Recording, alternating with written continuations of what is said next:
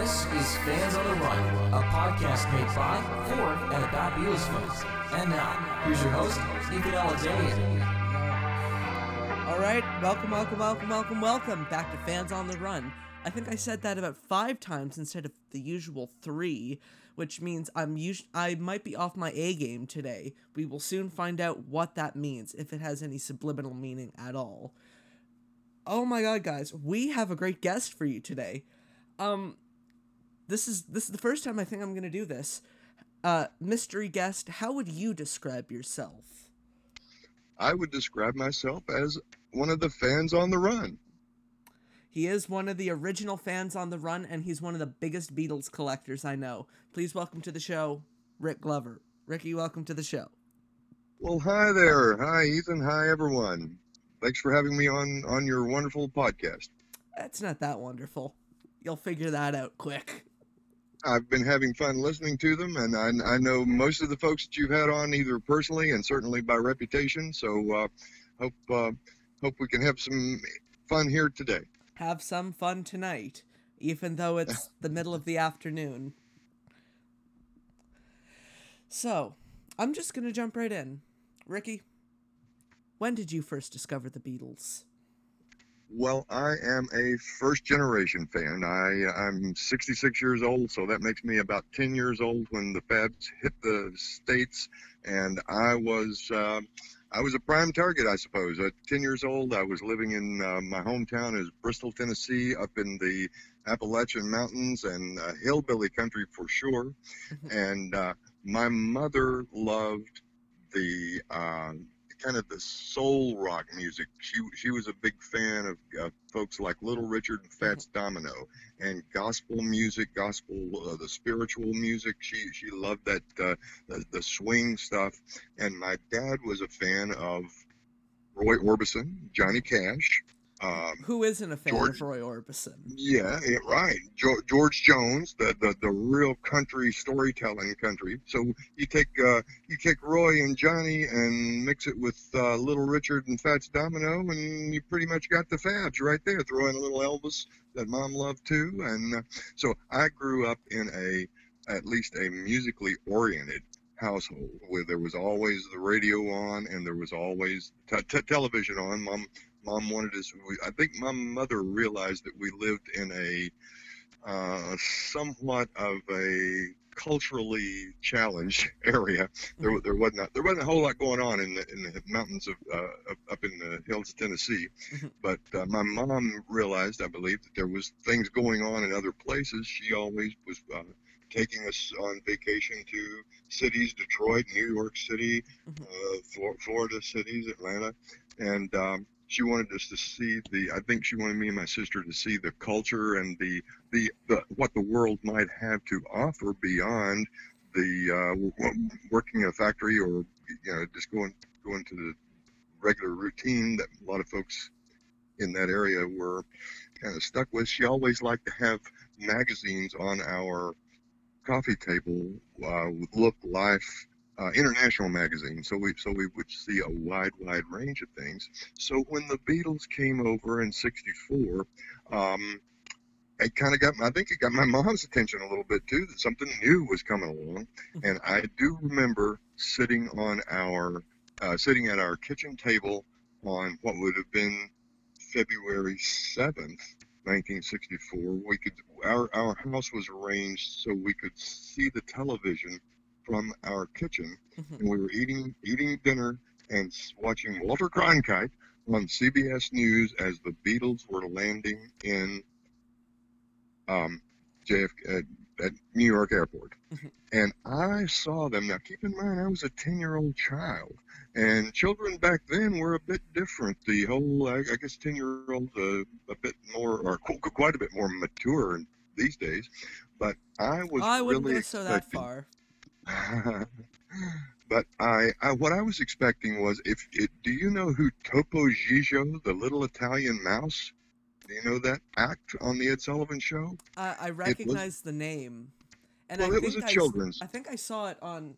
Was the mouse on the first Ed Sullivan Show? Because I have the DVD and it Could rings have a been. bell. Yeah, Topo Gigio was on a lot of Sullivan shows, a lot of variety shows, and things like that. Um, but Topo Gigio was for children, literally a Captain Kangaroo type kids program, and kids act at least. And truthfully, when I heard Ed Sullivan's show, everyone always watched the Ed Sullivan show every Sunday night. That was you talk about must see TV. Ed Sullivan was that the originator of that phrase, and Of course. watching the Ed Sullivan show the week before the Beatles came on, I remember Ed saying, coming up next week for you kids or you children, you kids or something like that, youngsters, I believe he used the word for you youngsters, the Beatles from England. Now, I don't know, again, I was a child, I don't have a specific memory of hearing the Beatles on the radio before this type of attention on seeing them land. I remember thinking, what are these guys? These are men getting off an airplane. How could this be a kids act? I did not realize the connection of what was going to be seen on the Ed Sullivan Show a few nights later. But that would have been on a Friday. So the Saturday, the next day, which would have, I guess, been the 8th of February, I went to a friend of mine's birthday party, and he was about my age too, and someone had given him I Want to Hold Your Hand, the song. And I remember I saw her standing there from a different room in the house. We were at his grandfather's house, I believe, and we were in one room having the party, and there was a record playing in the other room, and I felt physically drawn, like one of those getting the hook off stage. I felt something pulling me from to the other room. Listening to that, I saw her standing there, bumping, and I saw the picture on the picture sleeve, and that moment was like a crystallization happened. I just said, that's what I've been waiting for all my 10 years at that point.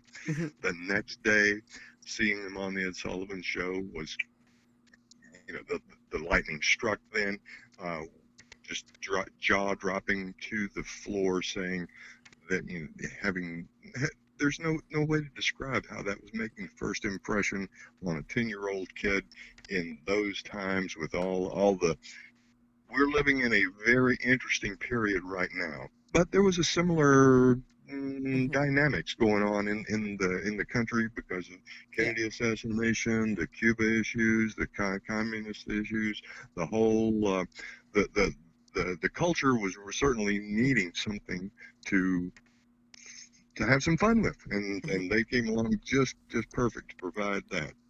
Because next day, I talked to you from a perspective where the Ed Sullivan Beatles Show is a historical event. I wasn't alive, and I wouldn't have been alive for almost 40 years after that aired. So I can't even imagine what kind of excitement you must have felt first seeing it live with all the 73 other million people. It was an eye-opening experience without question, not only for me as a 10-year-old, but like I said, the next day, I vividly remember on the bus we were in the 4th grade, a friend of mine, well, first of all, we all had hair at that time. I can't claim to be in that club anymore, but maybe the hair club for men, but, we were on the bus on the way to our 4th grade class, and my friend said, "Did you see that Beatles thing on TV last night?" And we said, "I wonder what we would look like if we combed our hair down like that too." And the day after the Ed Sullivan Show, me and my friend went into the 4th grade with Beatle haircuts. My 4th grade teacher said, "Stop! There will be no Beatle haircuts in my classroom." And she said something like, "The Beatles were sent from the pits of hell to destroy the youth of America." I swear, I'm quoting her as verbatim as I can remember it. She said, "No Beatle haircuts in my class." Well, but they were, weren't they?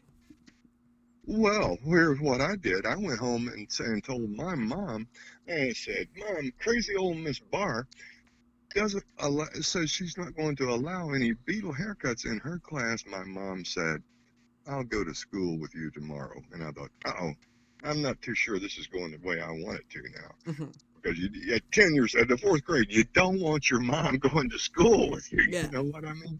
But she went to school and she kind of leaned over my fourth grade teacher's desk and said, "You worry about his education. We'll worry about his hairstyle." And I'm thinking, wow, mom, go get him, go get him. Awesome mom.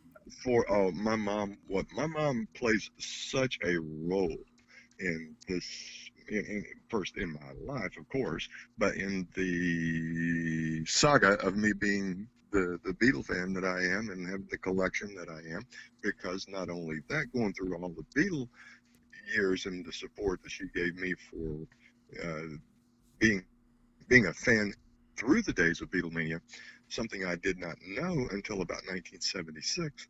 She had taken. I was very.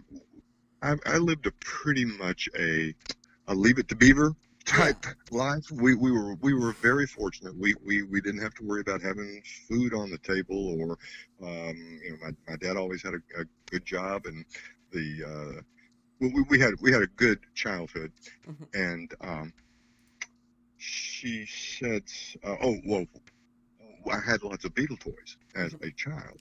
And in 1976, after I got out of college, I was talking to my mom once and said something to the effect of, I kept all the Beatle albums, but I wish I'd kept my Beatles lunchbox and my game and some of the toys that I had. And she said something like, we were sitting in the kitchen again. Mhm. She said, "Look in that box under the sink." And she had kept so much of my toys and my original things that I had as a child. And if you've seen the little videos that I've Mhm. been doing on Facebook, one of the first ones I did was about the things that are the original items in my collection, that included my scrapbook. I have a scrapbook that I put together as the Beatles were going through the 6 or 8 years that they spent in the spotlight as a band. I made that scrapbook that's in that video. So thanks to Mom for basically supporting me in the beginning and coming up with that brilliant move to start the collection. As a refresher for our listeners, what was the first Beatle toy that you remember getting as a kid? The first one that has a significant memory would have to be the lunchbox, I'm sure. Mhm. Excuse me.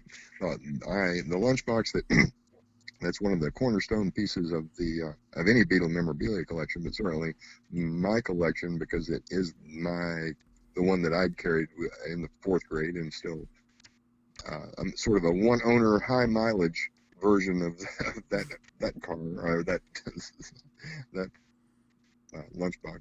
And it was almost like a badge of honor. If you were carrying your Beatles lunchbox or your Beatles notebook, or something to kind of stay, let your friends know where your loyalties lie. Mhm. That it was waving your freak flag in the fourth grade. Mhm. So, what were some of the first Beatles records that you remember getting? Not early '64 time. Well, again, I was pretty fortunate to be able to. I would usually go grocery shopping Mhm. with my dad got paid on Thursday. Mhm. So we would go grocery shopping on Thursday night, and our the grocery stores that we went to usually had a rack of records Mhm. up near the impulse buy, near the cash registers. And I would always lurk around the record rack and say, what's the new Beatle record? But to answer the first one that I got, I remember introducing the Beatles Mhm. very, very early, and that one might have been the first one, or it could have been Meet the Beatles.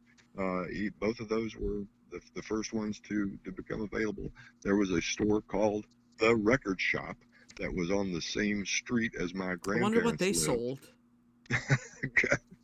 Yeah, original name, huh? Very Oh yeah. subtle. And I'll tell you, they got to know the sound of my voice, because I would call and say, "Oh, I read in the newspaper that the Beatles are working on a new acoustic album. It's going to be called Rubber Soul. Is it out yet?" No, Rick, they just started working on it. It'll be months before that's out, so just get ready to. Well, we'll talk to you tomorrow. And sure enough, I talked to them a lot. They've developed a good relationship with them there. Wish they'd have snuck me some of those promotional posters I remember seeing Oh, in those yeah. days. Oh, those What's that? promotional posters are awesome. But they go for like an arm and a leg now, though, don't they?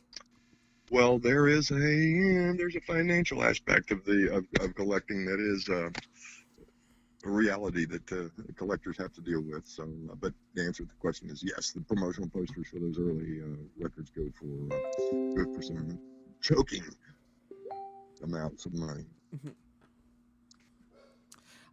But I really collect primarily because I love the things and the memories that are associated with them, certainly much more so than being inspired by how much a particular piece of cardboard or a piece of vinyl may be worth. I recognize and certainly have an appreciation for the dollar value of the items, and I look at some of the super high dollar items that are on some of the auctions of the Sotheby's sites, and now that the Heritage site's got a huge lot of just absolutely stunning Beatles memorabilia for auction right now, and have to kind of balance the reality of at this stage of my career, I'm going to have to decide what I'm going to do with these things for future reference. There's a great Beatles museum here in Dunedin, Florida, that it's called Penny Lane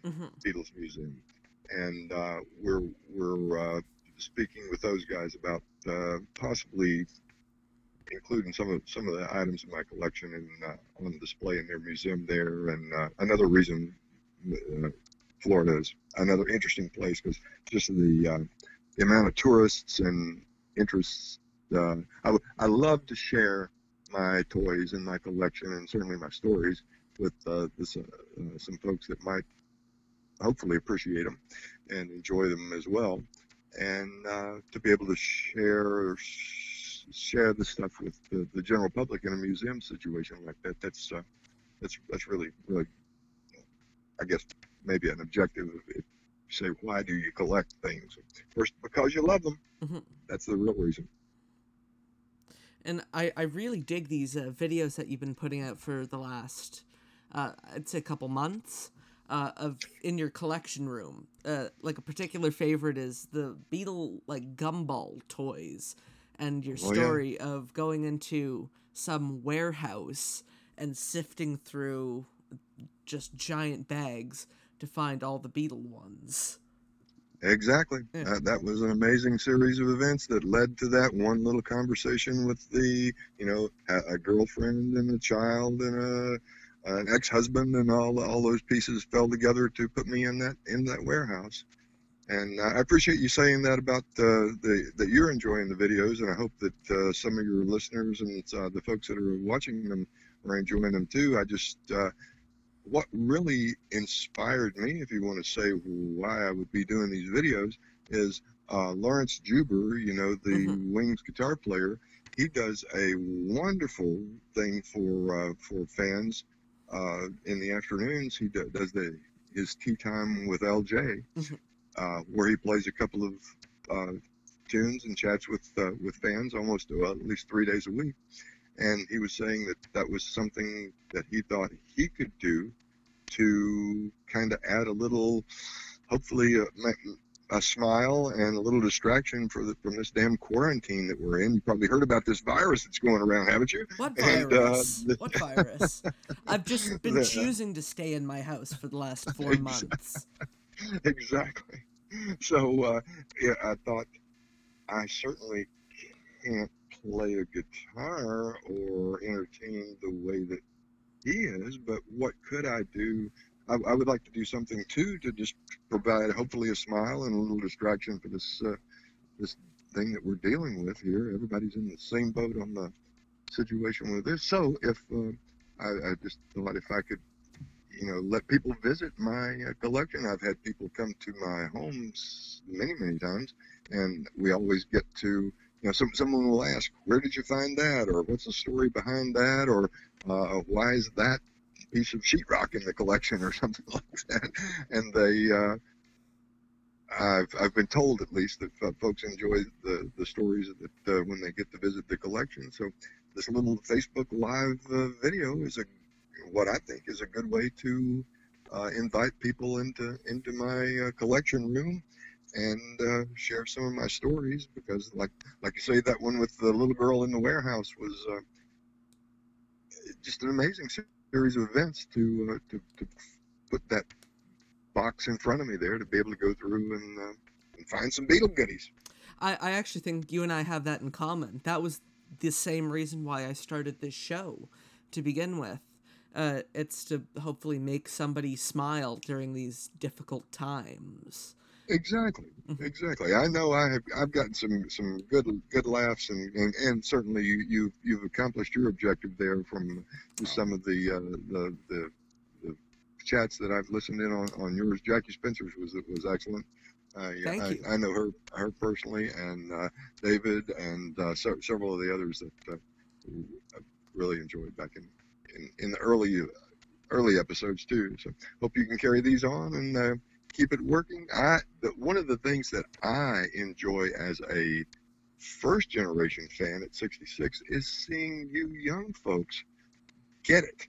To really get one of the things that I've said many times before is, you didn't have to live through the days of Beatlemania to be infected by Beatlemania.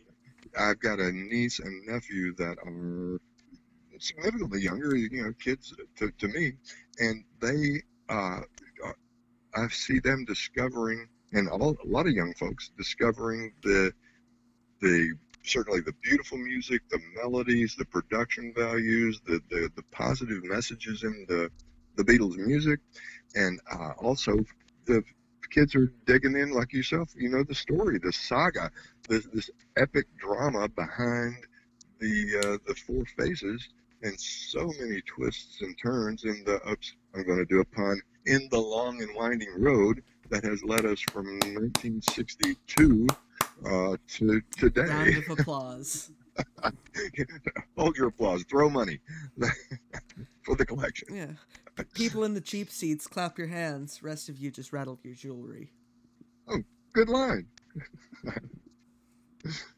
So, when I see the kids, and I consider what you're doing as a service to provide that link from the old farts and the folks that were lucky enough to live through it.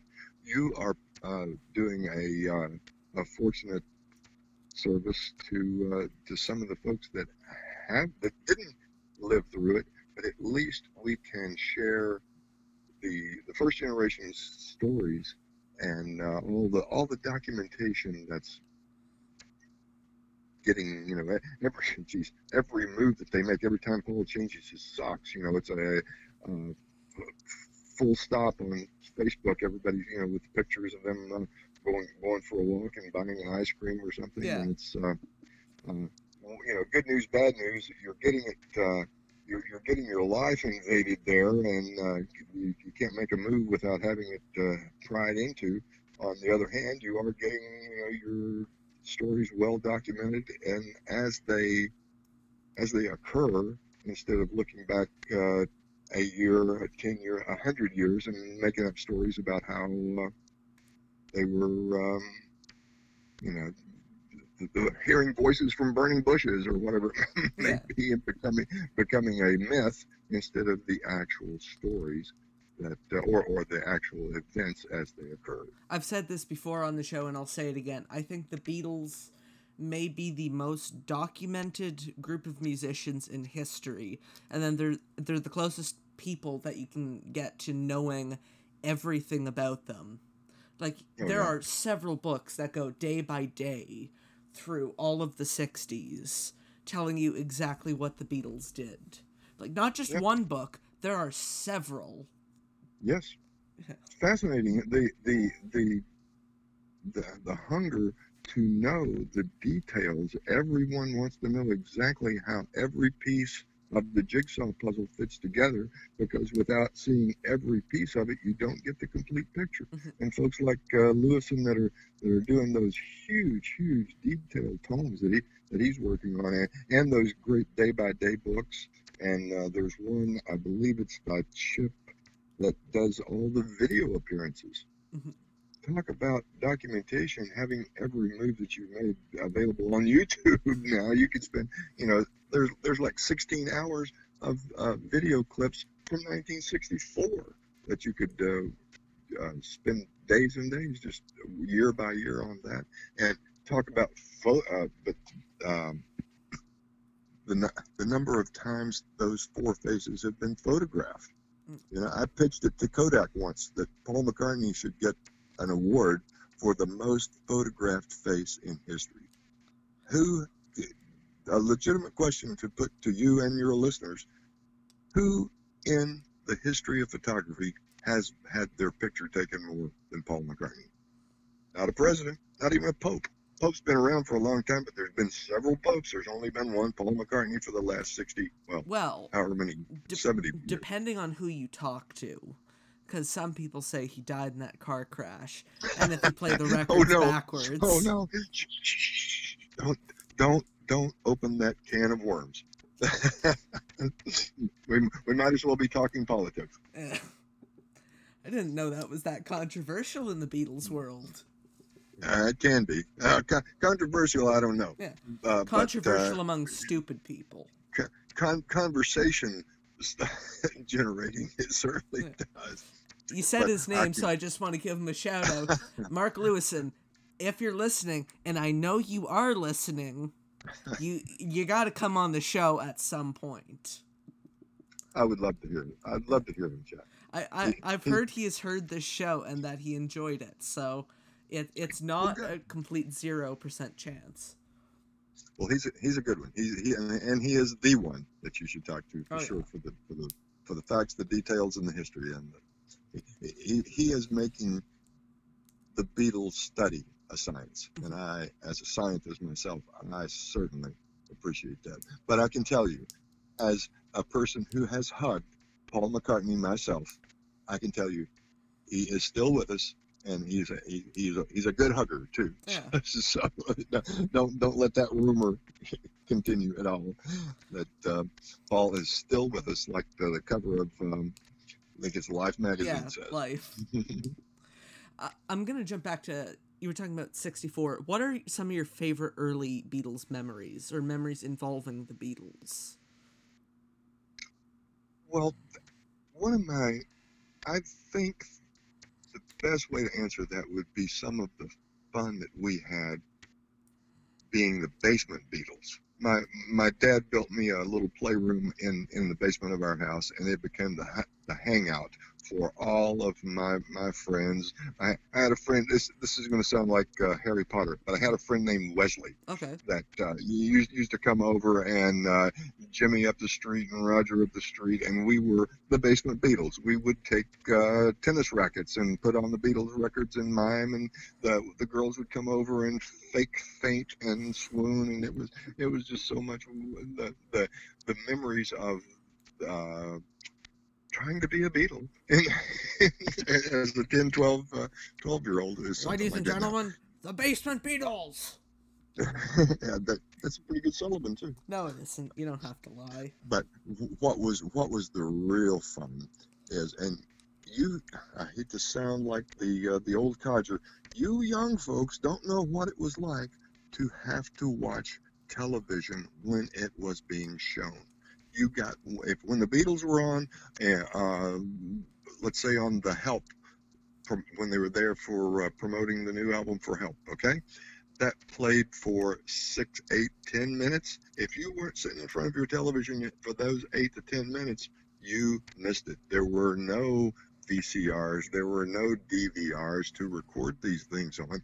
You got one chance to watch the Beatles live on television, so you scheduled your life around watching whatever television program was going to be broadcast at that time. And that was that way up until like 1980, 82 was when VCRs became common. Mhm. And so, you ask about Beatle memories. I remember having scouring through the TV guide to find out if maybe Paul and John were going to be on the Tonight Show. That was a big deal. It was when that would have been '68, I Yeah, guess. they were And promoting Apple, right? right, and finding scheduling your television, watching around when something was going to be on. We got television shows like Where the Action Is that was on every afternoon, Mhm. and they would have Paul Revere and the Raiders and the local or the whoever the flavor of the month was coming through as the music entertainment. But there just wasn't that much for teenagers, for young folks to catch up with. Well, there was, So we had to American pick and choose. Bandstand. American Bandstand on Saturdays was a choice, but again, that was that 1 hour, and if you were out playing softball or something goofy, you missed it. It was gone, and you heard about it the next day. Why would you be out playing softball when you could be inside watching the Young Rascals? Like, Good point. on whatever it was, American Good Bandstand or point. something. Exactly. My kind of guy. I So, Ricky, what do the Beatles mean to you? Well, for me, the biggest source of happiness on the planet. They have been, the cliche is the backdrop, the soundtrack to our lives, My kind of and guy.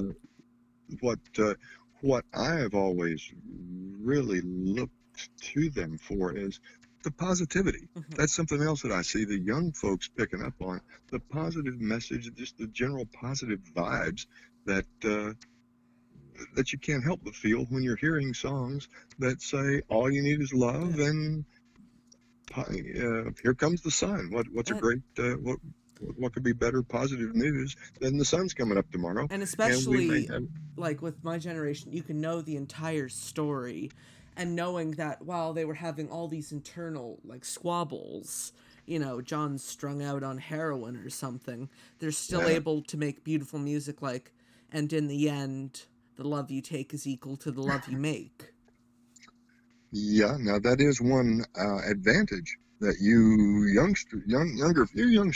the younger fans do have is a perspective of being able to have the whole history in front of you, and something that some of the young folks have asked me before, something like, did you, when you were going through the changes of the music, did you notice a big difference between Help and Rubber Soul, let's say, or Revolver to Sergeant Pepper? Well, yes, you Yeah. noticed it, but you were it wasn't like we were looking for benchmarks of change You were just happy there or was a new Beatles album out.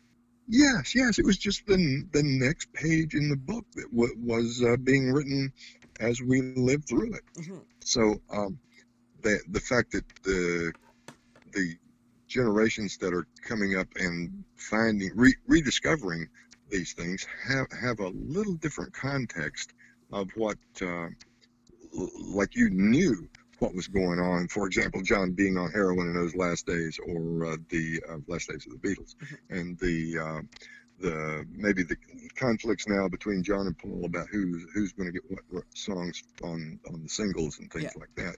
So we had we had bits and pieces, and we had sort of the whitewashed 16 magazine version of their personal lives. Yeah. But now with all the documentation that we were just talking about in place there, you know the not only the day by day history of what was happening, but you get a feel for what the feelings and emotions and changes that the boys themselves were going through in those days. I want to ask you, what was it like for the first time back in '67? It could have been even June 1st if you got it that day, hearing Sgt. Pepper for the first time. I remember that very vividly because of reading the words, the lyrics on the back of the album cover, and it was strange, very different lyrics than and got home and opened the packaging and saw the inner sleeve all psychedelic like that, and the little trinkets and goodies that came with it. It looked like we were off on another journey.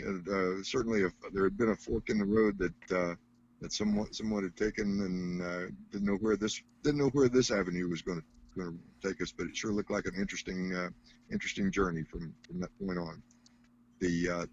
Ushering in the psychedelic era as Sgt. Pepper did, let's see, that came out in June. In July of '67, my mother drove us from Bristol, Tennessee to Greensboro, North Carolina to see the Monkees. And if you know your Monkees history, the Jimi Hendrix Experience opened for that 1967 tour. So as a 13-year-old kid who just got his teething in for the psychedelic stuff for Sgt. Pepper a few weeks before that, seeing Jimi Hendrix literally changed. That's one of the times when I could feel my course changing from the pop songs of the Monkees, Daydream Believer, and the Beatles, Yeah, Yeah, Yeah, to something a little more heavy and little more heady too. A little more The Wind Cries Mary, and a little less I Want to Hold Your Hand. Yeah, I love the psychedelic music and all the trappings that go with it, and that led to the progressive, what I consider the progressive music, what's labeled progressive, yes, Genesis, King Crimson, and that's the music that I listen to. Love King Crimson so much. That's the most intense music ever made. I still listen. I got to see Crimson in '74. Still the most intense evening I've ever had musically in my life. And I saw Yoko Ono. I got to see Yoko in '95, and I list her concert with Ima as the second most intense concert that I've ever seen in my life. So hear that, Yoko? You just got beat by King Crimson, but just barely. Yeah. And seeing Yoko was for a person that appreciates that kind of music. Oh, that was a fun, great evening there, and I also got to enjoy that with my best friend in the world. We went to Washington D.C. to see her perform at the 910 Club up there on that short Ima tour, and that was a great evening. I love Yoko and the impact that she's had on the whole world and culture too. What would you say is the rarest item in your Beatles collection? Well, most of the my collection, I try to focus on the things that were sold in the stores, the items that were sold in the Woolworths and the 5 and 10 cent stores over there. So as far as having the one-of-a-kind type rarity items, I do have. In fact, the shows that I just did last week were about some of the display cards. If you watched the one about the ink pen display cards and the sunglasses display cards, and some of those type things are probably very, very scarce. In fact, the guys that put the price guides together say that that's the only one of those pin cards that they actually know of in existence. So that one probably one of the rarest pieces of mass-produced memorabilia that I would have. The one of a kind piece that I have in the collection is that chunk of sheetrock from the Cavern Club that Paddy Delaney, the doorman at the Cavern, gave me for my collection. And then that reminds me too of then I've got one Mercy Beat newspaper that's been signed by Paul and Ringo and Paddy Delaney as well. There's another gift from Paddy. So those items probably, if I have to really identify a rarest piece in my collection, those would probably be the most scarce items like that. The items that are certainly the most dear and precious to me would be the things that I had as a child. The scrapbook that I made and referred to earlier, certainly the lunchbox, the Halloween costume that I wore door to door as a 12-year-old I played John Lennon going from door to door, and that certainly has some wonderful memories and strong memories associated with it. So. Oh, you're the only person I know with a signed copy of Revolver that was signed by Peter Fonda.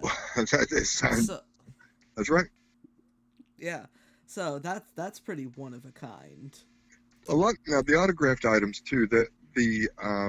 I've been fortunate to have been in the environments to be able to meet many of the celebrities or people that have been associated with the Beatles over the years, and getting their signatures is a nice way to have a souvenir of meeting whoever it might be and shaking their hand and hearing their stories. And I have met several people, and I've got lots more of what I call encounter stories to tell on my Live at 5 program. So hope you can tune in to more of those, and we can continue those for as long as we need to with this damn quarantine going on. It doesn't seem like that we're going to be out and about with any degree of normalcy here in the foreseeable future right now. So I'm hoping to continue these little programs, and as long as there's some folks that are interested in watching and giving me good feedback and good vibes from that, I'll do them if you like them. I'm gonna hit you with some quick fire questions. Sure. What is your favorite Beatles song? I saw her standing there when you really got to pin me on it, because that's the one I recall I saw first, and it never fails to move me when I hear it on the radio, or certainly when I hear it live. Now, what is your least favorite Beatles song? Wow. That's a toughie, just to have to identify a less favorite. I gotta say, I'm not really a big fan of the big schmaltzy ballads. So, if you got to say, Let It Be, something like that. Yeah. No, I understand that. I'm not a big fan of the, over the top Paul ballads. Like, if The Long and Winding Road comes on the radio, I will turn the radio either to a different channel or off altogether. I know that one was going to be, that was another candidate for it. Yeah. On the other hand, the only thing that saves Let It Be for me is the awesome guitar solo played by either John or George, depending on which version you're listening to. Dig it. I know what you mean. And you do know your history and the details on those. Thank you. What is your favorite Beatles album? Probably the one I listen to most is probably Revolver. Yes, that's the right answer. Well, good. I'm glad I got one right. Yeah, that's the scientifically proven correct Beatles album of choice for the Beatles fans.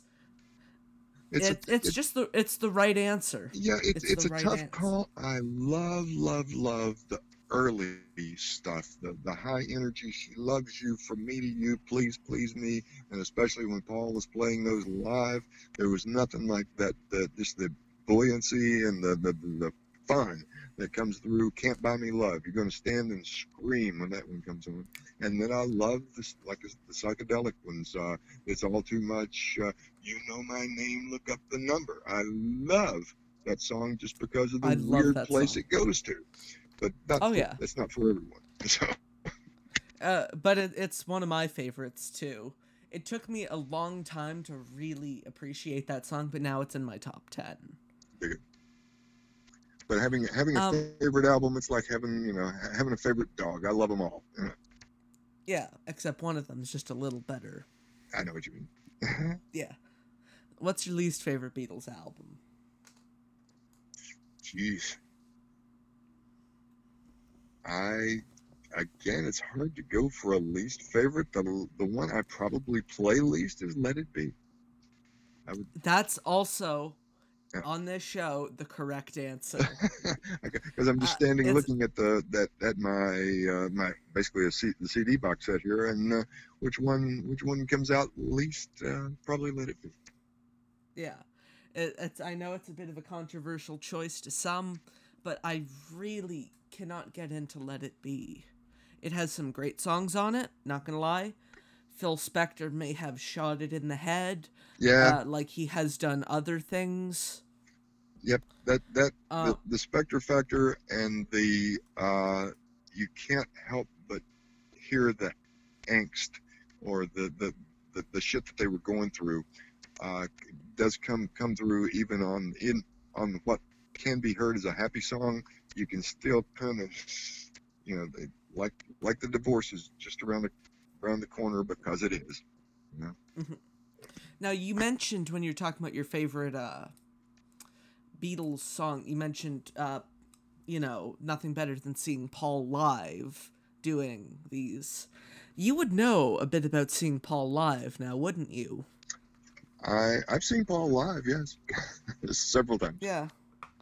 You are one of the original Fans on the Run, and I would like to apologize publicly for stealing the name. Oh no, that I never had any type of claim to that phrase, or in fact, one of the reasons from the very first time that I made a sign to hold up during Band on the Run for the Fans on the Run, I always included an S on the word Fans on the Run, because if there was a purpose, or if I wanted to hold up that sign to send a message to Paul, it was that there are still a bunch of us, plural, S, fans on the run. There's a bunch of us out here that still absolutely love you and thank you for the music, and that's the purpose of the message. So if you or anyone embraces the phrase "fans on the run," to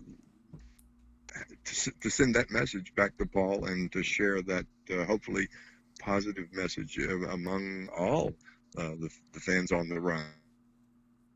That's the you don't have to apologize for using the phrase "fans on the run." There's a website that's got I'm thinking we're approaching 20,000 people on the website that's Fans on the Run. That was wow. Created by the Joy down in all kinds or a Facebook page where that all the Fans on the Run can come through that group page and share your stories about seeing Paul live. And like I said, there's the reason that I put the S on the banner that says Fans on the Run is to include all the fans of Paul and all the Beatle fans all over the world. So we're all fans on the run. If you like that phrase "fans on the run," run with it. And like I said, there's a girl, Joy, down in Panama that set up that group page, and there's I think we're approaching 20,000 members on the Fans on the Run group page there. So check that out, and that's a great page to share memories, photos, and friendships. We a lot of us know each other on a personal basis. So anytime you see that phrase "Fans on the Run," it's certainly in a sharing mode. That's why the S is on there. So run with it, man. Apart from my first guest, who was my uncle, I think you might have been the first person I've interviewed who I've met the earliest, because I think we actually did meet in Hamilton, Ontario back in 2016. Because I remember seeing the Fans on the Run there. I'm like, okay, that's really cool. And I was wearing my Sgt. Pepper costume. Yes, I own a Sgt. Pepper costume. You can laugh at me in the comments. Yeah, everyone should. Everyone should. I'll put a picture of me in the Sgt. Pepper outfit. Yeah. The only uncomfortable thing was going to the bathroom in that thing and trying to use the urinal. It's like, how do I move this giant ornate military coat out of the way? I usually have assistants. Yeah. I was gonna ask for a definition of assistance, but I decided against it. Volunteers only. Yeah, but I remember during Band on the Run, the camera went into the crowd, and there were these people who, one of them I assume is you, were holding up signs in time with the music saying like "Fans on the Run." That happens every show that we go to. We've done all kinds of mass signs that we welcome back Paul, thank you Paul, happy birthday, and anytime we can get the messages out there like that. I love to do the card stunts where we've handed out hundreds of signs that say thank you Paul, welcome back Paul for the new leg of the tour or something like that. And he seems to get a kick out of it. He usually acknowledges in some way, and some nights he even sings "Fans on the Run." If you listen very closely to some of the YouTube clips, you can hear him. He will. What we think we've noticed is he will turn around to Abe and give him a sign that they're going to sing "Fans on the Run," and you can literally hear the "Fans on the Run" as he sings. Yeah, it's a thrill. Such a lovely audience. Especially when he looks out and says, "You come up on stage with me and let me have one of those badges too," because we made the badges that said "Fans on the Run" and gave those to each of the band members. And then that one night in Columbia, South Carolina, when it was my 135th show of seeing Paul since 1976. So wow. He pulled me up on stage that night and let me hand him one of those badges and thank him personally. And I'll be glad to tell you too, when we were given the hug there, I said, "I love you, sir," right into his ear, and it was a thrill to say that, just to where I absolutely know that he heard my voice tell him that basically thanks for the last 60 years of all the thrills and happiness. I will admit a bit of embarrassment at that same Hamilton, Ontario concert. Okay. I decided I would bring a sign, except I didn't really know much about concert signs, how big they should be, how big I should write. My row was very enthusiastic for me. Like, they were, like, waving, like, screaming, Paul, up here! Paul, up here! Trying to get them to look at me. Right. And he did. He gave me an air, like, fist in the air. And then I could see him trying to read my sign. Yeah. Because it was that part of the show where he was reading the signs. But I don't think he could actually read it. Because I had written it too small. Well, you might be surprised because, well, I don't want to say it like that, but I have been there, and you can see so well the lights. It is not impossible that he saw that sign, and I know that he really, I believe that he really enjoys the interaction with the fans like that himself. But because he seems to just thrive on that what we call significant eye contact. When he looks at you, and you know he's looking at you, and he knows he's looking at you, and and all that back and forth, it's a magic moment. And I at one point I knew he looked at me, and I know his guitar player. What's his name? Brian Ray. Rusty Anderson. One with the Rusty Anderson looked at me. And he gave me a thumbs up. And then Paul gave me, like a woo, fist in the air. I haven't lived that down since, Like I said. Acknowledged my existence. It's a thrill when that happens, isn't it? It's unbelievable when that happens, is what it is. Sad thing is that did not happen when I saw Ringo. That he didn't acknowledge? No, I was not acknowledged by Ringo Starr. I don't think Ringo sees as well as Paul. I think it's a vision thing with Ringo. His glasses seem to be getting thicker as he gets older. But of course, Ringo is 80 years old. He deserves some flexibility on his ability to see or interact with the kids.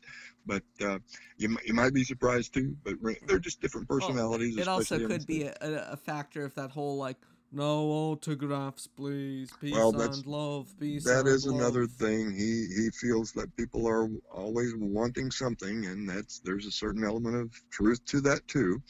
But Oh, yeah. they're different people, and they interact with the crowds in different ways. But that's a fun. The Ringo shows are fun too, and I'm Oh, yeah. so glad and happy that Ringo decided to start doing that in 1989. That's 31 years ago now, man. Do the fans on the run also go to the Ringo shows? Oh yeah, love those shows. I'm wondering, did we meet again?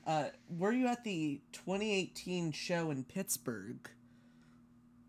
For Paul, For Ringo. For Ringo. Ringo's all-star band.